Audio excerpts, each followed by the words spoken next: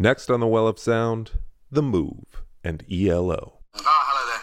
My name's Jeff Lynne, and I didn't have any auditions because I was a cheat, and I sort of founded the group. Birds are blowing at the end of the day. The trees are green and brown, you see, will suddenly turn grey.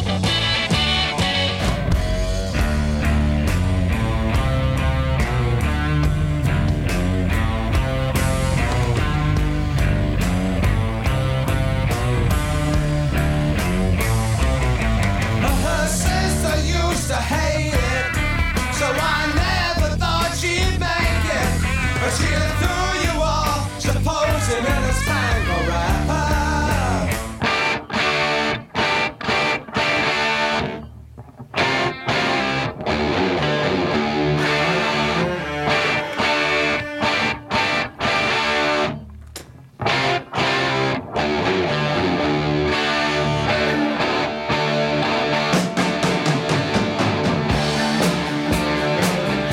Really, this is about the Jeff Lynne-averse, right?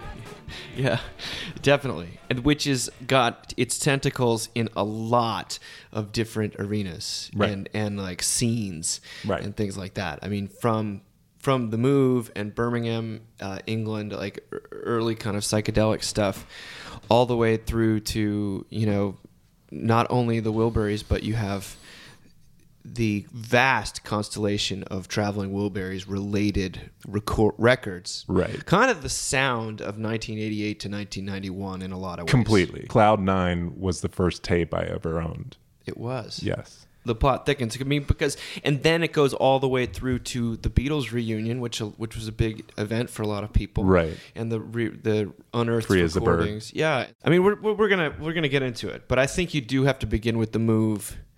Birmingham, I guess, really. Birmingham. Right? It seems like a tough place. It produced. Let's begin in Birmingham, shall we? Right. There's a lot of bands coming out of there, and they're all sort of cross-pollinating. Mm-hmm. There's Jeff Lynne. The Idle Race is his band. Yeah. Right. Which is he essentially the main creative force in that? I believe. I've never actually listened to the Idle Race. Oh, really? I've never actually listened to Can the I Idle play Race. you one song? Yeah, of course. It's called Girl at the Window. Check it out. In the town lived a girl so fair, her mother would not dare to let her anywhere. She was a lonely girl. John and Paul and Ringo and George were playing lovely tunes from the window of her room by the light of the moon. Hey girl there at the window, I wish you would come and see me. Just that Beatles reference in there, It's pretty lame. unabashed and corny, Yeah. and Beatles are the spine for this story a little bit, right? Absolutely. But it's funny. When we were thinking about one of the reasons I suggested ELO is because we just recorded an episode on Cheap Trick, and the way I got into The Move, Yeah, was through Cheap Trick.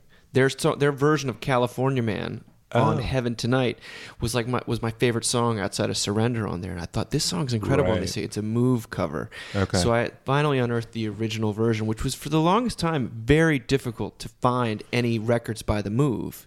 is that on their last album? California Man was a single off of it wasn't actually. I don't It's think like it was an actually EP or on something. the last album. They were It's releasing. like a final sort of last gasp. Yeah, and Yes. it's a really a dry run for Wizard is what it is. But I mean, I think we're getting way ahead of ourselves. Yeah. The Move starts with Roy Wood and Carl Wayne and a guy named Trevor Burton, and they're recording some kind of like, Sergeant Peppery type tunes. I can hear the grass grow. Pretty Fire heavy Brigade. licks though. pretty heavy licks. Like there's riffs Yes. happening, and then Blackberry Way is kind of the great The one. Penny Lane rewrite Right. that goes a place. Right. But Jeff Lynne isn't involved until 70. 1970, Yeah, the 1969. third album, I think. I mean, we should listen to Blackberry Way. Blackberry Way, absolutely pouring down with rain. It's a terrible day. With the love, cynical, I don't know what to say. She was running away, so now I'm standing on the corner, lost in the things that I say. I mean, standard psychedelic. Yeah, it's got like a drinking song vibe to it, Right. with silly lyrics. But Roy Wood's got this sinister thing with his voice. I mean, one of Right. the first songs they released, I think, is called "Night of Fear," Which is a good one. It's a great one. Yeah. I mean, I don't think the move doesn't interest me as the such until the Shazam record. Which is excellent. It's worth pointing out that they so this Tony Secunda, the manager, basically pulled a lot of sort of rock and roll stunts to get them publicity. Oh, I've heard about what you're about to say. One of their singles, one of the covers, what was it? It's like they're photographed in. It's a cartoon postcard showing the prime minister at the time in bed with his secretary. And then the prime minister sued them for libel, won, and so all the royalties off the single, which was Flowers in the Rain, which is a huge single. huge. Yeah. Go to him. Go to him, which he then, I think, had it went to charity or something. But anyway, they lost all this. But that was all suggested by this Tony Secunda guy. He was promptly fired after that. And then, you know what happens after that? They hired Don Arden. Do you know who Don Arden is? No. Don Arden is another one of these Svengali type managers, but he managed two bands. He managed The Move /ELO, and he managed Black Sabbath. Whoa. And he managed Black Sabbath to the extent that he had his daughter named Sharon. Married Ozzy Osbourne, and that Sharon Osbourne is Don Arden. Her real name is Sharon Levy or something like that. But Don Arden, who was kind of semi-responsible for their success, but also for their demise, and sounds like just a bit of a bastard in every conceivable way, but almost like a rock and roll character of that a scoundrel. Right. And kind of you wanted to hire a scoundrel who would get you make sure you got paid. Right. That's what these guys did. But like when he died, I think like both Jeff Lynne and Roy Wood were kind of like, let's go dance on his grave sort of thing, even like 40 years later. Oh, really? But that's Sharon Osbourne's father. That's amazing. So, ladies and gentlemen, it all ties together. So getting into like what clicked as far as sound goes, yeah. I hear Shazam and I'm like, holy mackerel. And it sounds contemporary almost. Yeah. I mean, those heavy licks are even sort of heavier. Drums are powerful. The guitar is major.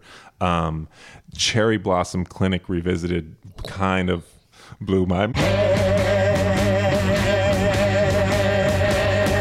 Sunday from flood skies, 20,000 butterflies glorify my melody room. Hello Susie, their version, like Roy had written the song, it had been a hit for the Amen Corner, and then they do their own version, which is much better, and you can understand why there's a Sabbath link almost, because Sabbath is from Birmingham too, and I think, that sounds right, and the music that they start to make around Shazam is heavy. Yeah, for sure. In fact, so when the move finally went to the States, they only had a couple shows, and they opened for the Stooges in Detroit, which, I think is probably as close a match. In the late 60s, the Stooges? 69. I mean, this is like the beginning of the Stooges, so that's like heavy duty. That's a thing. Like, they're really... you don't mess around with. That's like No Fun era Stooges. Yeah, exactly. They're like punks. Yeah. Playing the heaviest stuff anyone's ever heard at that point. Yeah. And then, so after Shazam comes it's pretty much a full lineup change. I mean, it's Yeah, basically they kick out the other singers. Yeah. And the only guy they keep, we've forgotten to even mention the fact that they have a drummer named Bev Bevan. which falls in line with Mott the Hoople's drummer, I mean, yeah, with Dale Buffin Griffin. Buff and Griffin. And Bev Bevan is there throughout it all. He is from the beginning to the end. He's still And rocking. He's got this funny haircut. It's like a big, like major swoop. And he's kind of a good-looking guy, and he's written a tell-all book, you know. Yeah. But Bev. The Bev. Bevan. And you know what's funny? My dad and I were talking about this the other day. It's like, what is it about? Why was so much of this incredible music coming out of England, at that period? Because a lot of the American music was getting super airy and kind of lame, before the LA sound really emerged. You didn't have quite as much going on. And you have these British bands like the Yardbirds, or here you have The Move, and I'm convinced it has to do something to do with the emotional suppression that goes on. You have these I've listened to interviews with Bev Bevan about looking at the single Brontosaurus, which is as much heavy metal as anything was at that point. And they're like, so what did you go? Like, oh yes, we decided to go a little bit heavier, and that's in tune with our new things, and our new materials. Really, this super polite, like you could almost hear the tea china clinking. Right. And then you listen to it, and it's like this cacophony of wildness. And you see Roy Wood, what he looks like on stage at this point, and it's just this. He looks like Braveheart's army. He's coming down from the hills of Scotland with the face paint and the long hair, and it's madness. It's madness.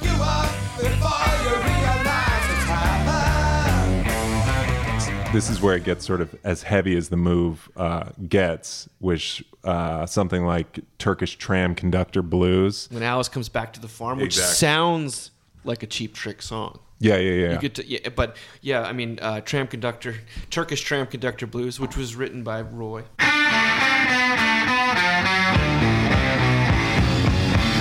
Mr. Judge, times are coming down the line. If I go into much, it may contain some friends of mine. I've heard they smuggle immigrants along the western mainland line. It's a clear transition into from 69 to 70. Like this is a heavier, different sound, and it's fantastic. And Lynn is on that song, I think, because that's on the Looking On album, which has got like a bunch of songs that are like 8 minutes long, but they maintain the heaviness. And then you have the final record that they do is Message from the Country. Right, which is pretty awesome. And that's around the time they record California Man. Right. Message from the Country is a Lynn song, and it's a great song. It's a great song. Dooya's on that. Yeah, early version of Dooya. Which, for my money, I think I really enjoy listening to. It's nothing not to enjoy, I think. In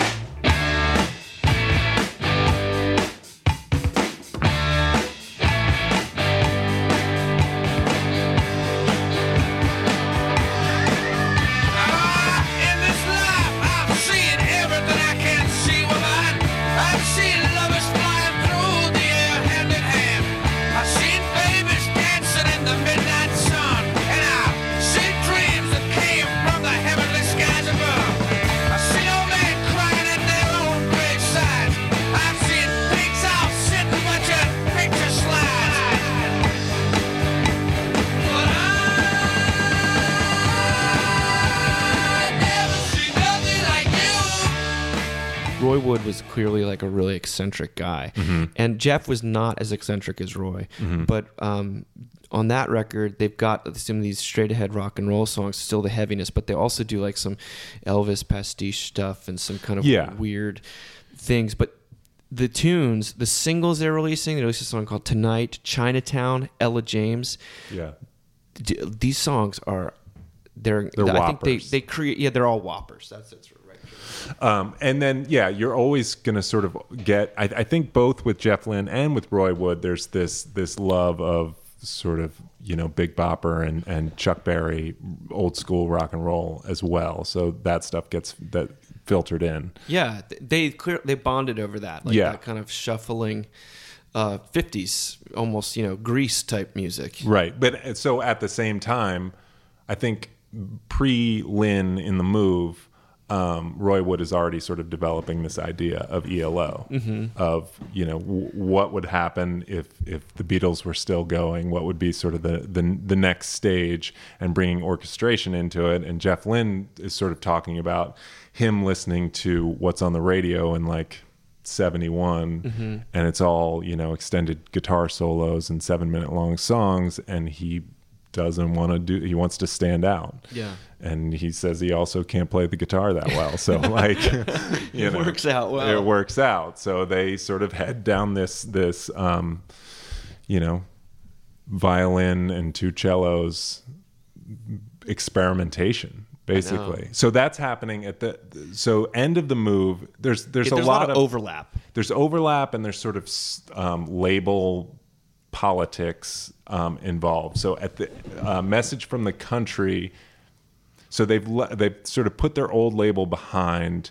They've got a new label with Message from the Country, and they're sort of ready. The 3 of them, Bevan, Wood, and Lynn, are basically ready to make ELO, but the label is like, we need another Move album to sort of make up our money for name recognition. So they make Message from the Country at the same time as they make No Answer. Yeah. So there's a lot of, you could essentially draw songs from both those albums, kind of put them together, and you've got, I think you would have 72, right? I think you'd have an unbelievable record if you basically put the 10:05:38 Overture on Message for the Country, took off a couple of the rinky-dink songs, threw in a couple singles. Yeah, you'd have a solid You have album. an incredible record. Yeah. Most of No Answer kind of blows.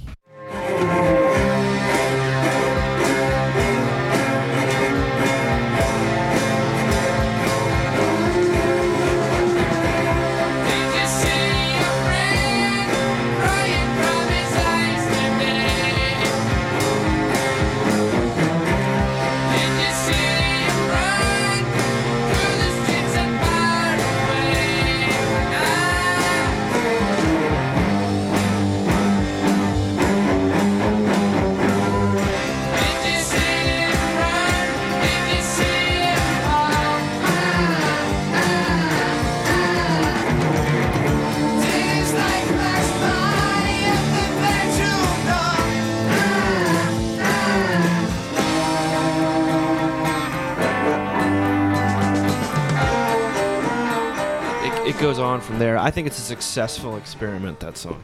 Yeah, I really like First Movement too. There's no vocals there, but it's just sort of a fun sounding song. And like Roy, for a lot of that, was like overdubbing all of the woodwinds himself, I think. That's Which, we'll get into Boulders if you want, because I've fallen in love with that album. Songs of Praise. Yeah. Oh, that song, Dear Lane. What a doozy. But yeah, the story's just beginning, though. Still, I know. So they try to do shows, the 3 of them, and I think it's basically chaos because Roy Wood is wanting to do it all himself live, and I think it's kind of a shit show.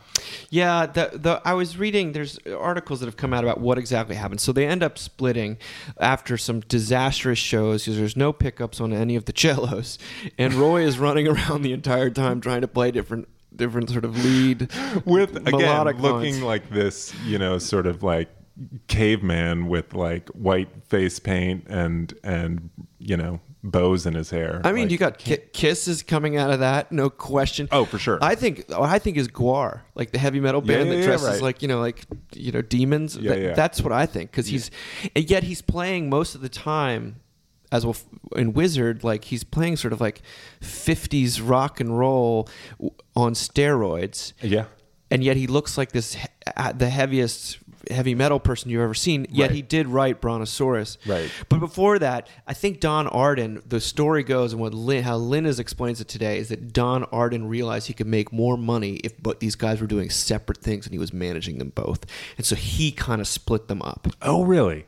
And that's how Lynn says it. They're still sort of acquaintances today, Roy and Jeff. I wish they could have worked it out, but at the same time, you would have never gotten ELO as it becomes. Yeah. Without it being just basically the work of one dude. Yeah, I mean, they are so sort of starkly opposed. I mean, Roy Wood is kind of a tornado, and he's always wanting to do something different, and the sound is always sort of jumbled, sometimes within the song or track to track, and Lynn is pretty consistent, like Almost too consistent. Yeah, exactly. So I think it's worth talking about Boulders, which is Roy Wood's solo album, which starts with this Song of Praise, which is going to be the Eurovision track that apparently they made Cliff Richard record it, and it was like it got the least amount of votes you could possibly get. I mean, it blew. So I only just heard it last week for the first time, and I've been listening to it 5 times a day, every day since. It's so hooky, and it has a chorus basic. Oh, so we should also mention that Roy Wood plays, with the exception of one person on one track, he plays everything on this album. This is when that was not being and done. the vocals. And this is pre-Rundgren, like by a year or so. And he also drew the cover to the album, right? Which is not a great feat when you see the cover, but it's still he did it. All right, so Songs of Praise. I just wrote a gospel, feeling mighty good today. I'm gonna find some friends, come and help me sing this song of praise. Gather round me, brothers, see how many we can raise.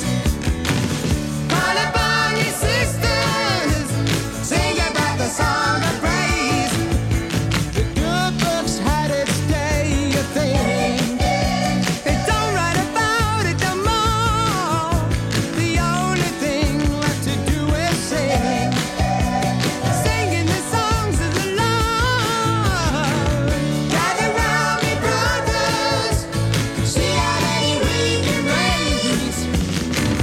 Call upon your sisters, sing about the song of praise. All you birds gonna leave so soon. Fly to the ends of the earth. Quick rehearse before you go. You could be spreading the word. Gather round me, I mean, you have like when the backup vocals come in. Not only is it an amazing tune, It really is. but when and it's just you're right. It's hook after hook after hook.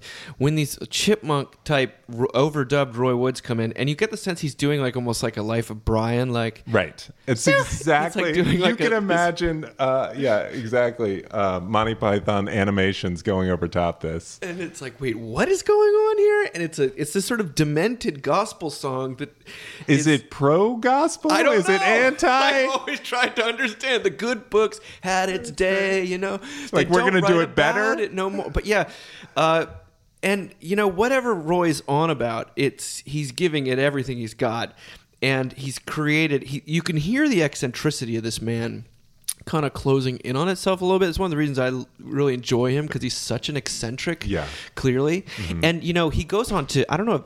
Did you ever listen to his album Mustard? Oh, I thought you were going to say the red cars keep following me or whatever.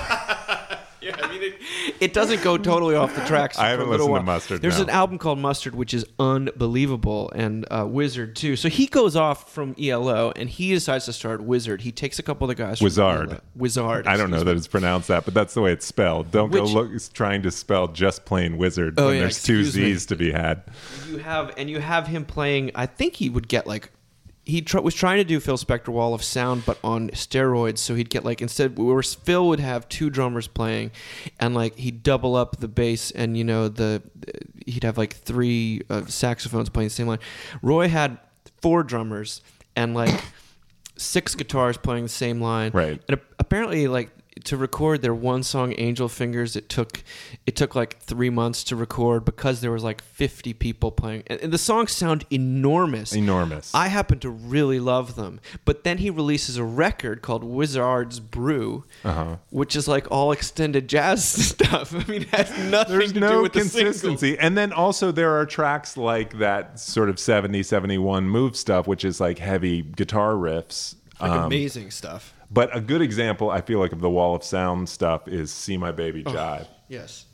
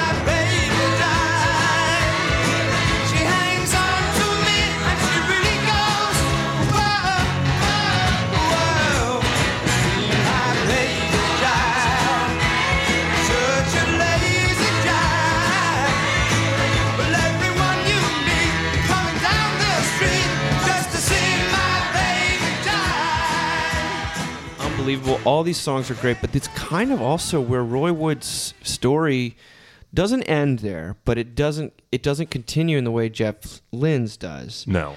I would say that his album Mustard is a masterpiece. The second Wizard record called Eddie and the Falcons, which is like nothing but 50s pastiches, there's some incredible songs. There's a song on there, The Story of My Baby, which is really, really great. And my favorite of the Wizard singles is called Rock and Roll Winter, which was released in the spring because they couldn't finish it in time. And so apparently the 45 comes out. It says Rock and Roll Winter, and there's like an asterisk under it, and it says, sorry, spring wouldn't fit the rhyme, dash Roy. Sorry about that. And like, it's an unbelievable song. But they then he tries to morph him into like a jazz rock thing. Yeah. He gets involved with Annie Haslam, who's the singer from Renaissance, who's got a 6-octave range. And they produce an amazing record called Annie in Wonderland. Oh, man. There's some good songs on there. I can't wait. There's he does a couple other solo records, but by and large... It becomes a different band too, right? The Wizzo Band. The Wizzo Band, okay. Possibly going from an amazing name for a band to a terrible name for a band with only a couple of letters. Oh, I'm gonna go see the Wizzo Band play as opposed to like Wizard. Formerly Wizard. Oh man, it sounds like a devolution. It really is. The record company like rejects a couple of albums. Meanwhile, we got ELO 2, which I think is kind of unremarkable. I mean, is there anything in Old England Town? It's kind of a weird track. Yeah, I mean they got a really long version of Roller Beethoven, which is kind of it's dated okay. Is there one? Yeah, that's it. That's kind of like the one around this highlight. time. Showdown comes out. Boom.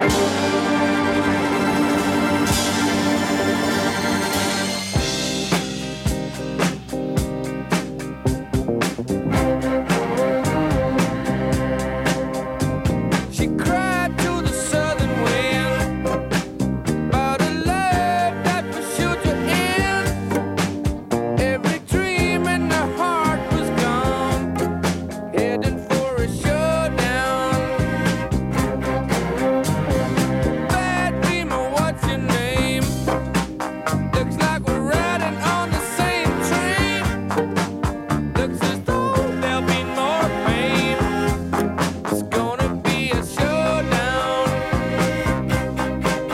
and it's a rain all over the world. It's rain. But they also start recording with Mark Bolan of T-Rex. Really? He plays guitar on Ma Ma Ma Bell, Really? which is on the third day, which is the next. This is the records are coming fast and furious. Between 71 and 73, there's 3 records at least, maybe 4. And that's on the third day is where you start hearing the hits that you know. You start hearing the hits, but for me personally, Lex, the magic, to the extent that there's some magic, is it doesn't start until El Dorado. Right. And so, I mean, a great way to segue into El Dorado is album covers, going from the American version of On the Third Day, which is shot by Richard Avedon and features the whole band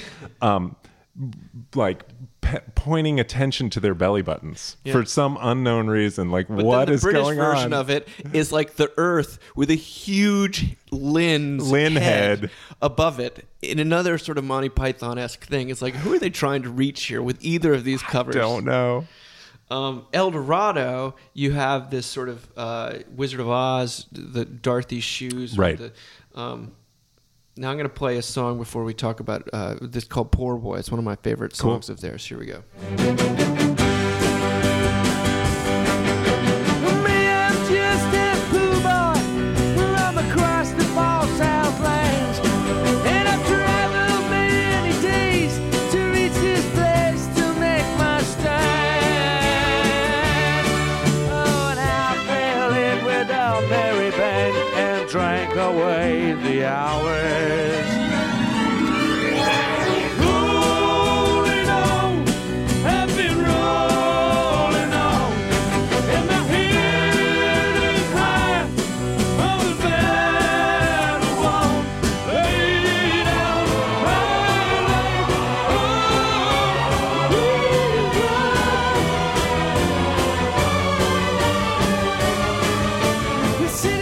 this is what I want to get into, honestly, about ELO, and is what has been sort of like turning me inside out as I listen to this stuff, which is Jeff Lynne's sort of insecurity about his voice. I don't know if it's insecurity about his voice or sort of a preoccupation with the overall sound. You know, he's producer on all these ELO albums, and he it's sort of half and half. He'll push on many of these huge songs, he'll push his vocals down and bring the orchestration up. And in the case of this song, his vocals, I mean, his voice is tremendous. And when he really leans into it, it's so amazing and so moving. And I just feel like it's missing from so many other tracks, and it kind of drives me crazy. And by the 80s, he strips it away. He becomes a little more earnest. I mean, there's also this flip-flop between songs of they're just simple hooky pop songs, and then sometimes he'll come through with some really earnest stuff. But man, when I hear vocals like that, I just get floored. He like goes into this sort of operatic stuff. Right. He was one of the original people to use a vocoder and use it liberally. But he'll do like pastiche with his vocals, where you can't get the sense he's maybe joking a little bit, right, with being over earnest and you're like a little insecure, and then he'll like bury himself in backup vocals. Right. I agree. I don't think it's a voice. I think one of the things you run into with ELO, one of the reasons why they're a hard band to love, is I don't think he has a voice that connects on the level of Robin Zander or I think Roy Wood actually has a more connective for sure voice. I happen to really love what Jeff does. Yeah. And I think there's so many high moments, but when you hear a Roy Orbison singing behind a Jeff Lynne track, you're in a different emotional space. Right. Register almost. Right. Sometimes these are just simple hooky pop songs, and there's nothing more to be had than this is for a joyous moment. You know, this is for like lifting your spirits, and that's that. And this is what we discover with ELO. They're more, as hooky and memorable as a lot of the choruses are, they're actually ultimately more about a sound than any particular song. Although there's Mr. Blue Sky and Turn to Stone, and we can continue talking about the records, but I think that with Lynne, the lyrics almost always feels like he's written them quite quickly. Right. And that's so clearly not the focus of his energy. Right. No, it's the production. The production. Absolutely. I mean, he's putting his heart and soul in the overall sound. He loves recording. Right. Right. That's what he says in every conceivable interview. Right. I think, so here's a little quote from him. I was reluctant to become this is jumping ahead a little bit after El Dorado past Face the Music, which I do want to talk about, to Out of the Blue, and when they really skyrocket. But he's saying, I was reluctant to become a real rock star. I was shy and was always told not to get a big head. And my favorite thing in the world was to work 14 hours a day in the studio. Everything else was peripheral to me, like having the record out and promoting it. I did have a big house, but I didn't do rock star things. I never saw myself like that. I was a songwriter, singer, and producer. Rock stars are different. They dress all flashy and hang out in nightclubs. That just wasn't my priority. I liked spending my spare moments at the pub. I mean, that's right. That's the guy. That's a little bit of Roy Wood was into the flashiness, right? But also he clearly didn't have the constitution for the populism. But yeah, that's the guy, and that's sort of who we're dealing with here. Because I think El Dorado, one of the funny things about ELO is their classic period. A lot of people would say is from 1974 to about 1981 or even 79, and I think that the bookending albums are as albums the strongest. That is to say, El Dorado and Time. Those are my two favorites. Okay. I love everything that came in between, but it's almost like one huge album came in between, because there's some difference. You get a lot more disco stuff towards Discovery. You get the funk.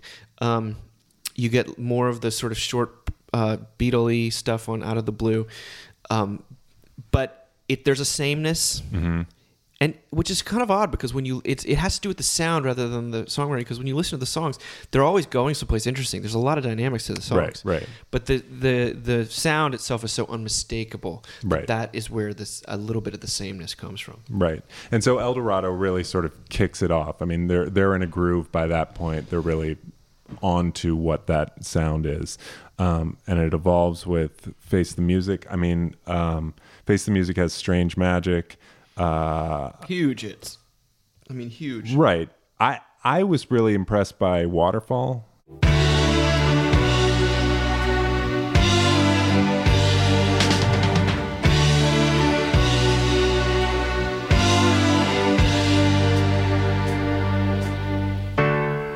So now it's getting late for those who hesitate. Got no one, but they don't understand. No one hears the sound. It's like a waterfall. It's an illusion.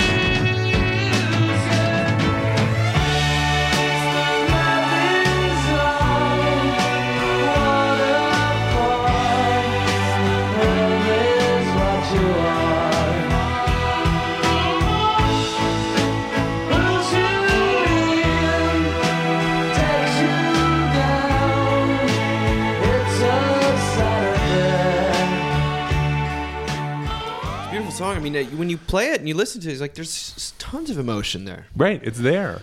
I mean, I know he's going through heartaches. I think didn't they get accused of having satanic messaging, like sort of I think, backwards? What's it called? Face the Music, or is it Fire on High? Fire on High is the one. Which is so funny when you listen to stuff. You listen to all the music that could possibly be seen as a threat to sort of family values. ELO is just not it. Anybody who can write a song forwards and have it say something else backwards has got to be some kind of genius, and that I ain't.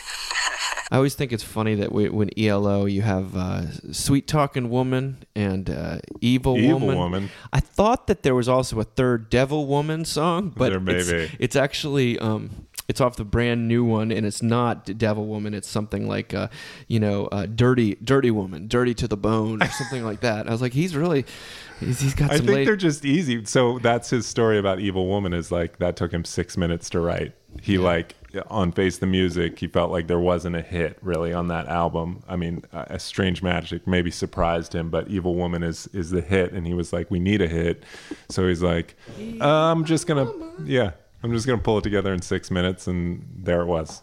Yeah, I mean, he's becoming like a craftsman. He's becoming a New World Record. You have Telephone Line, which is another huge song, Livin' Thing, and you have their re-recorded version of Do Ya.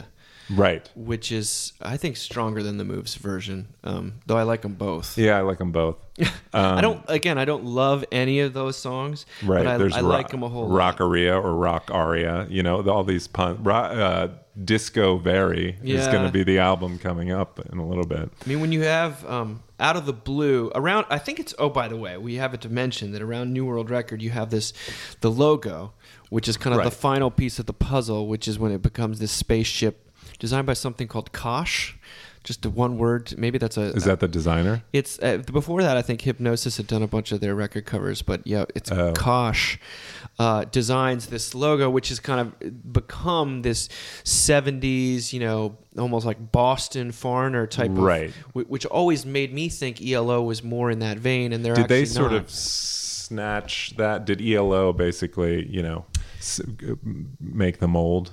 I think they kind of made the mold for it. I mean, you have New World Record, which is 75, I think, 76. Right. And then Out of the Blue, of course, is the double album. It's got Mr. Blue Sky, which is probably the most well-known song. In fact, when I was originally getting into them, after the Cheap Trick got me into the move, it was Mr. Blue Sky being in every single advertising campaign. I was like, I kept hearing the song. I was like, is this the Kinks? What is this? Some of our new album for you tonight, and it's going to be accompanied by a laser beam show, which we believe is the first time a laser beam show has been used on TV. What about that? Discovery is where they get more disco very, and Right. I would love to play Last Train to London. Do it. Because it's got this, they add a sort of an element of funk to it.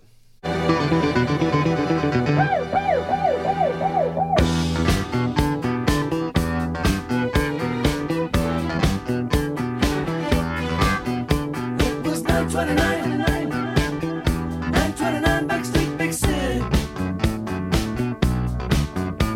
The sun was going down, there was music all around, and that's alright.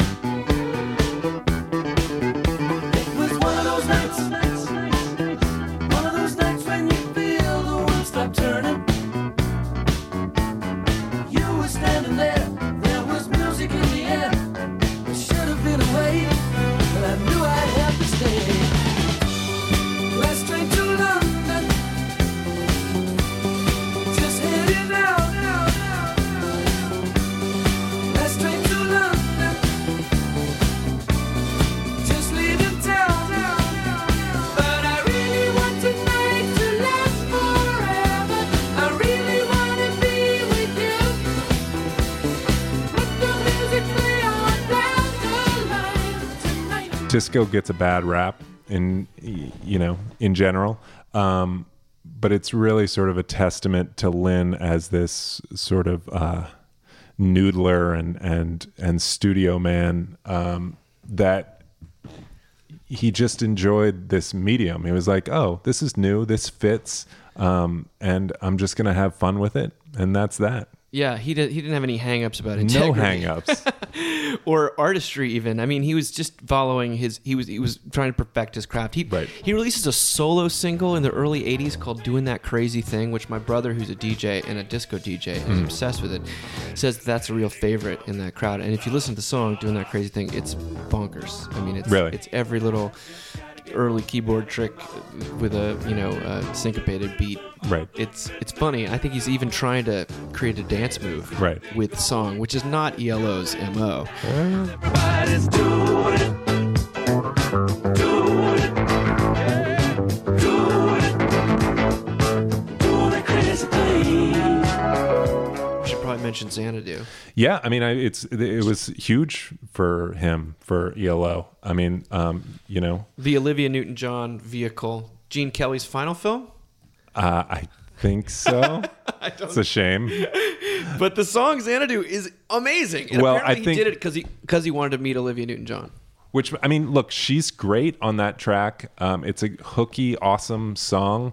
His big thing is that, the album sales, far exceeded tickets to the movie. So, like, forget about the movie. Just listen to the soundtrack. A Million Lights. I mean, what an amazing, shimmering. His music just shimmers. I think really does. I want to play a song. Ooh, I do want to talk about "Don't Bring Me Down." Finally, one of those sort of things you've been singing forever and never knew what it was solved for me. He's talking about "Don't Bring Me Down." He says, "This one I made in the studio, and I play all the instruments.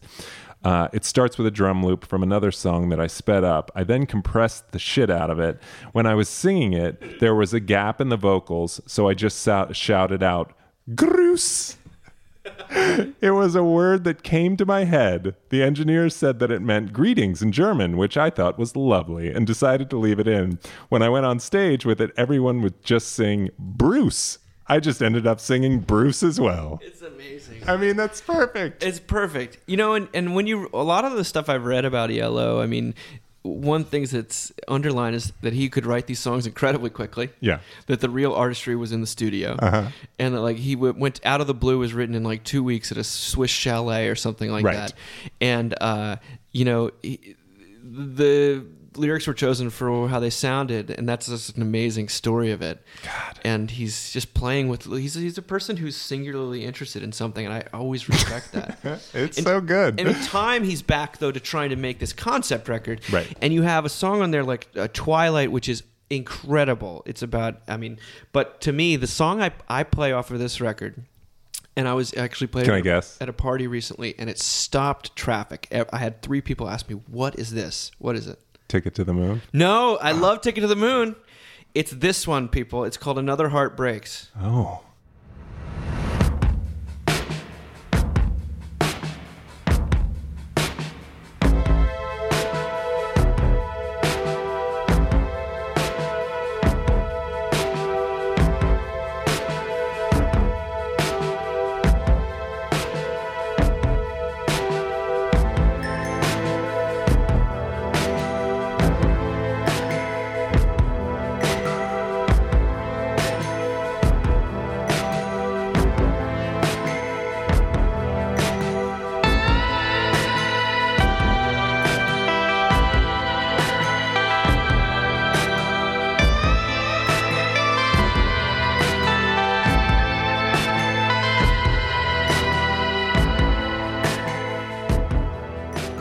I mean, that song, in fact, I wish I could keep playing the rest of it because it really sounds like a soundtrack that, Jan Hammer listened to and was like, okay, I'm going to do everything from Miami Vice from this one song. Yeah. And, but I think the album holds up time. It does. It's fun. Here is the News is also just a fun track, but it upholds this concept all the way through. Ticket to the Moon is a great song. Some nice little nuggets of the lyrics can crack you up at times, but it's all buoyed by this sound. The sound. And people don't realize that so the ELO is really the work of Jeff Lynne, but then Bev Bevan is there the whole time. But there's the third player in ELO is a guy named Richard Tandy, who did a lot of the keyboard stuff. And then we got on the piano Richard Tandy, who plays very, very difficult pieces of music on his keyboards. He's very, very clever. He's very clever, yeah, because he plays 4 keyboards at once. He plays one with his hand, one with his foot, and I ain't telling you what he plays the other one with. Yeah, but Tandy went off with another guy who'd been playing in the touring band. I think his name's Richard Morgan, or something Morgan, and they formed the Tandy Morgan Band, and they released a sci-fi, like a one-off sci-fi concept record called Earthrise, which is awesome. Okay, we should play. Don't you think we should play that? You yes. sent that to me, and it blew my mind. I had no idea that there was that strong of a link with the ELO. Yeah, and I think Lynn clearly was helping them a little bit, or maybe they didn't need his help, but that record's amazing, and it's like an extension of time.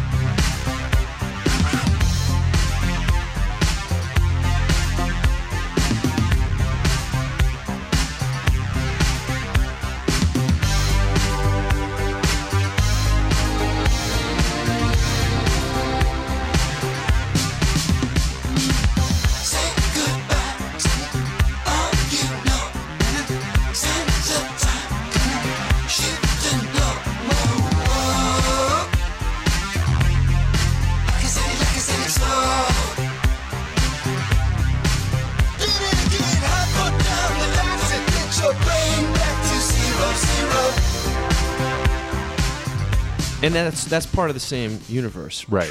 Clearly.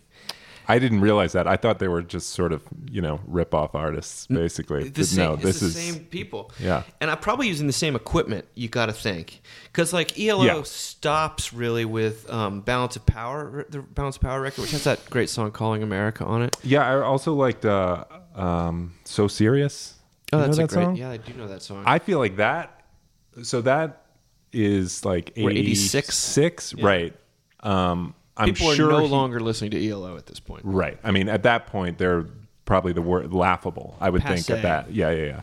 He's got like a high top at this point. Like his whole haircut looks very different. Right. Evaluating ELO by the haircut, the Jeff Lynne cut. You still can't see his chin. Yeah, don't exactly. worry. He's still wearing sunglasses. But that song sounds like something that sort of is indicative of Cloud Nine, which comes next. 87. But I want to say one thing before we talk about Cloud Nine, because this is like, Jeff Lynne is someone who I think has had like one of the more significant second wins. Yeah. In wind, like wind that blows. In pop history, because you had this enormously successful period for ELO. But, by the time the 80s rolled around, not only did people, those songs, you almost forget that they existed. Something about that sound is tuned out. Like when he tries to tour the band in like the early 2000s, no one comes out and wants to hear them. And not because those songs haven't done well. It's just because no one had this deep loyalty to that band because they were slightly anonymous, almost in a Pink Floydian way, but people feel very strongly about Pink Floyd. Right. But during this time, the early 80s, he's also he's really becoming a producer for other people. And he produces a songwriter, an incredible song on the Everly Brothers reunion record called The Story of Me. Okay. Great song. He produces one of the great singles off of Agnetha Falskog's from ABBA. Oh, yeah. Her first solo record is a song called One Way Love, and he writes and produces it. It's awesome. And Dave Edmunds, too, right? Dave Edmunds. He's working with Hank Marvin, I think, from The Shadows. He's starting to work with these people, but then he gets the call of all calls, and it's from George Harrison. For the new Beatle record. Beatle Jeff. Hi, I'm Beatle Jeff. Yeah, so George Harrison had sort of tuned out music-wise, I think, for that stretch of the 80s. Yeah, he had was doing handmade films, movies. and he did Time Bandits and probably everything He did Life of Terry Brian. Gilliam was doing. Right. He did, Lex, if all he did was Time Bandits, that would be enough. sure enough. Strike me down. Right. So, but George at this point is sort of ready to come back, and he taps Jeff Lynne to do so. And they're on vacation in Australia, and they do, I think the first thing they work on When We Was Fab. Which is a great song. Back then, long time ago, when grass was green, woke up in a daze, arrived like strangers in the night.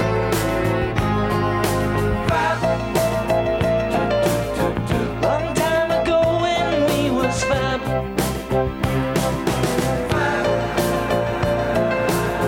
Back when income tax was all we had. Caresses fleeced you in the morning light. Casualties at dawn. And we did it all.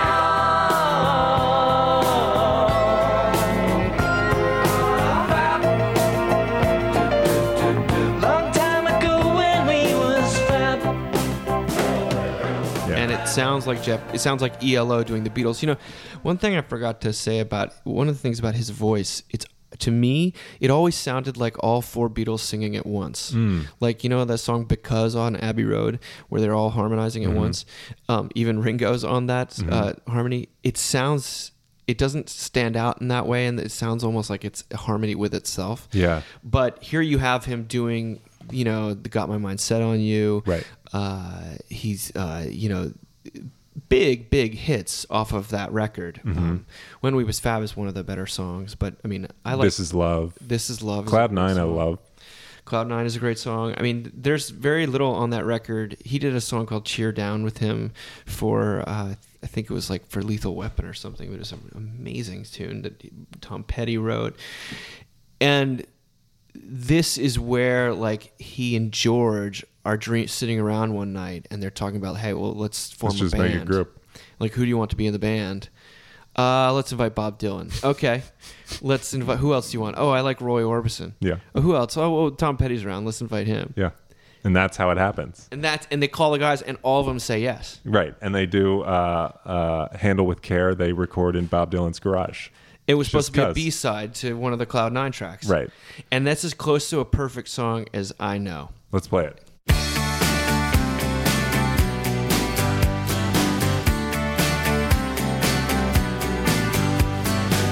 Being beat up and battered around, being sent up and I've been shut down. You're the best thing that I've ever found. Handle me with care. Reputation's changeable, situation's tolerable, but baby you're adorable. Handle me with care. I'm so tired of being lonely. I still have some love to give. Won't you show me that you really care? Everybody's got somebody to lean on. Put your body next to mine and dream on. I've been robbed off and I've been fooled.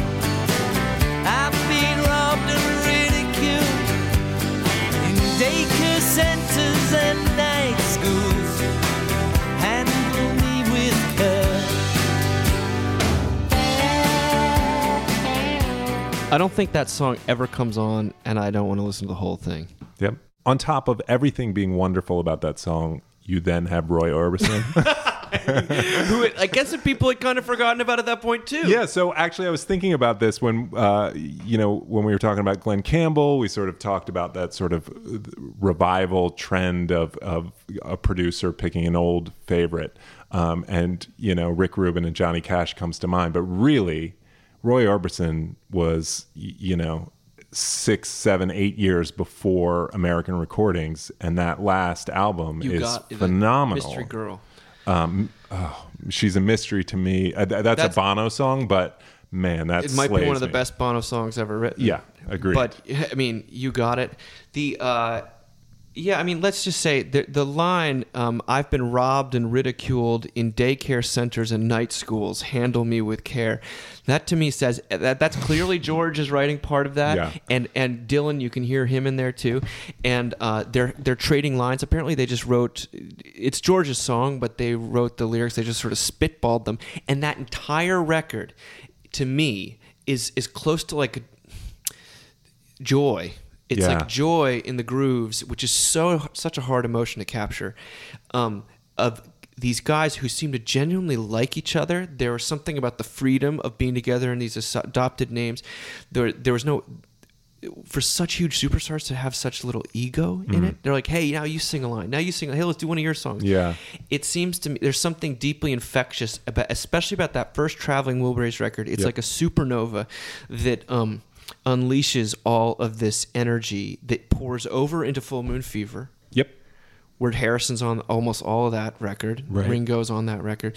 You have Del Shannon's record Rock On, which is incredible. And Jeff There's Lynne. Armchair Theater, which is Armchair Theater is great. And finally, it's that thing that I wanted from ELO back in the 70s, when I'm listening to those albums, which is his voice and his emotion. Lift me up.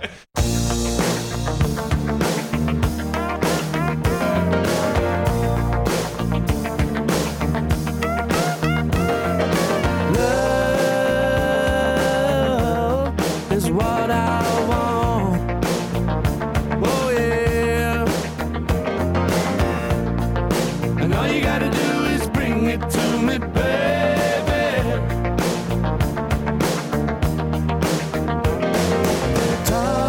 Talk is what I want. Oh yeah. And all you gotta do is bring it to me, baby.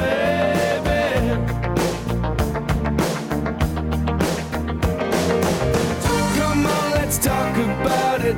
Can't seem to do without it. Don't wanna be one of the broken hearted. So lift me up, finish what you started. Take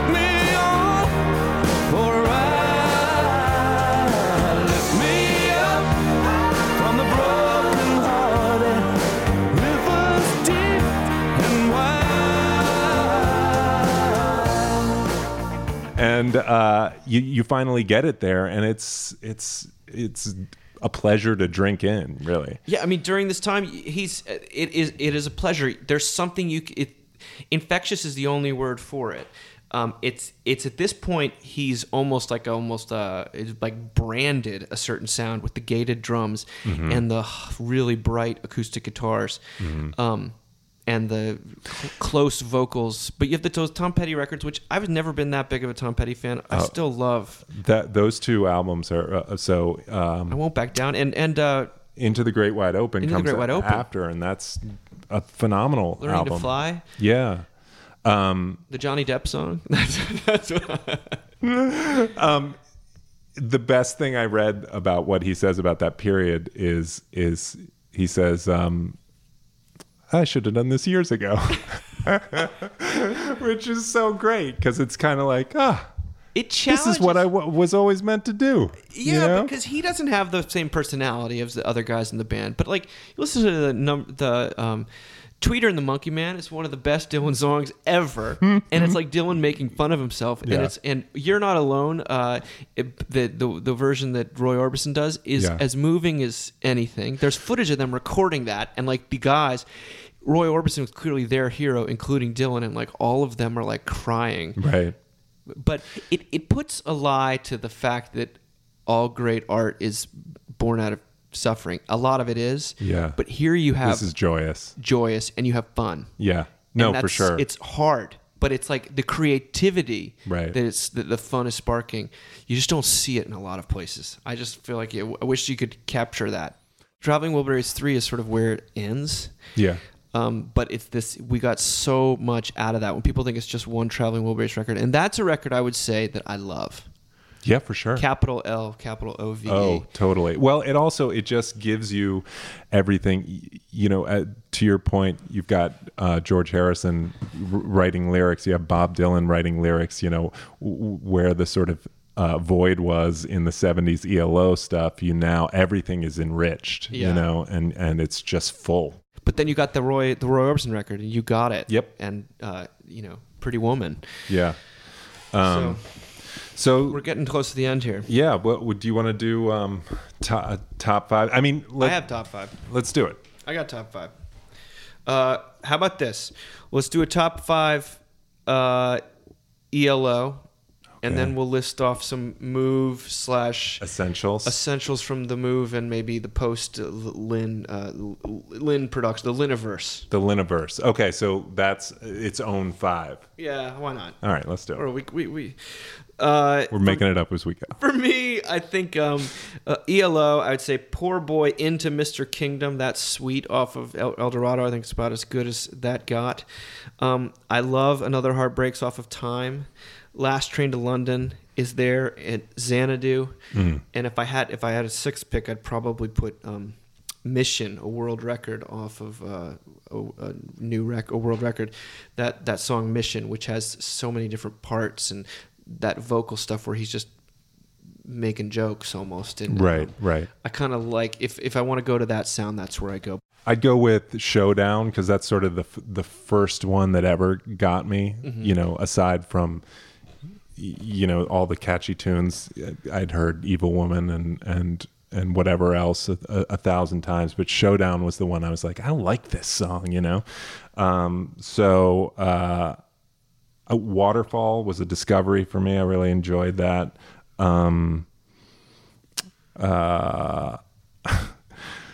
Jungle.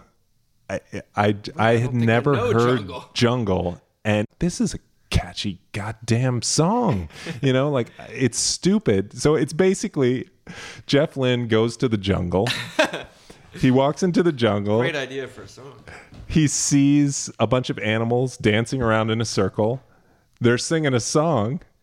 He's like, "What's this song you're singing?"